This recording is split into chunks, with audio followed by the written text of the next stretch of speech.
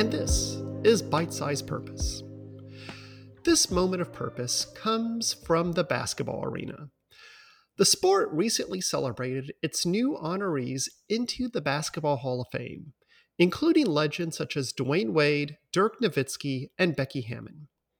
One person in the audience that day was the award-winning sports writer William Rhoden, who himself is a member of the National Sports Media Association Hall of Fame.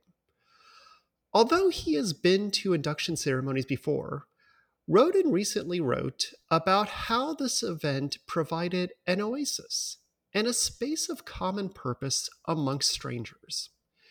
In the midst of a chaotic and often divisive news cycle, the Hall of Fame induction provided an opportunity to bring people together with a singular aim.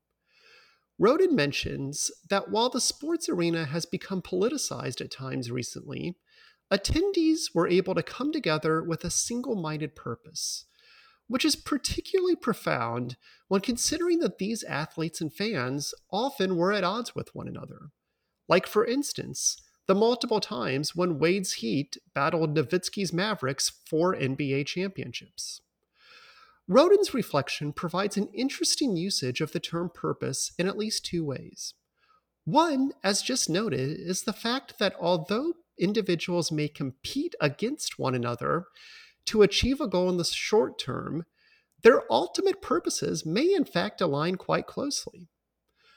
Another is a perhaps deeper note that following a common purpose may provide a respite from more proximal stressors and debates. There is something to be said for how purpose-driven events like this provide opportunities for people to come together and rise above the fray of rivalries and instead work together towards something bigger. Of course, that being said, we can all agree that Gene Cady, the coach of my school's rival, did not deserve to get in whatsoever. I mean, Purdue didn't even make a Final Four with him coaching. Come on. Anyways, I am Pat Hill, and this has been Bite-Sized Purpose.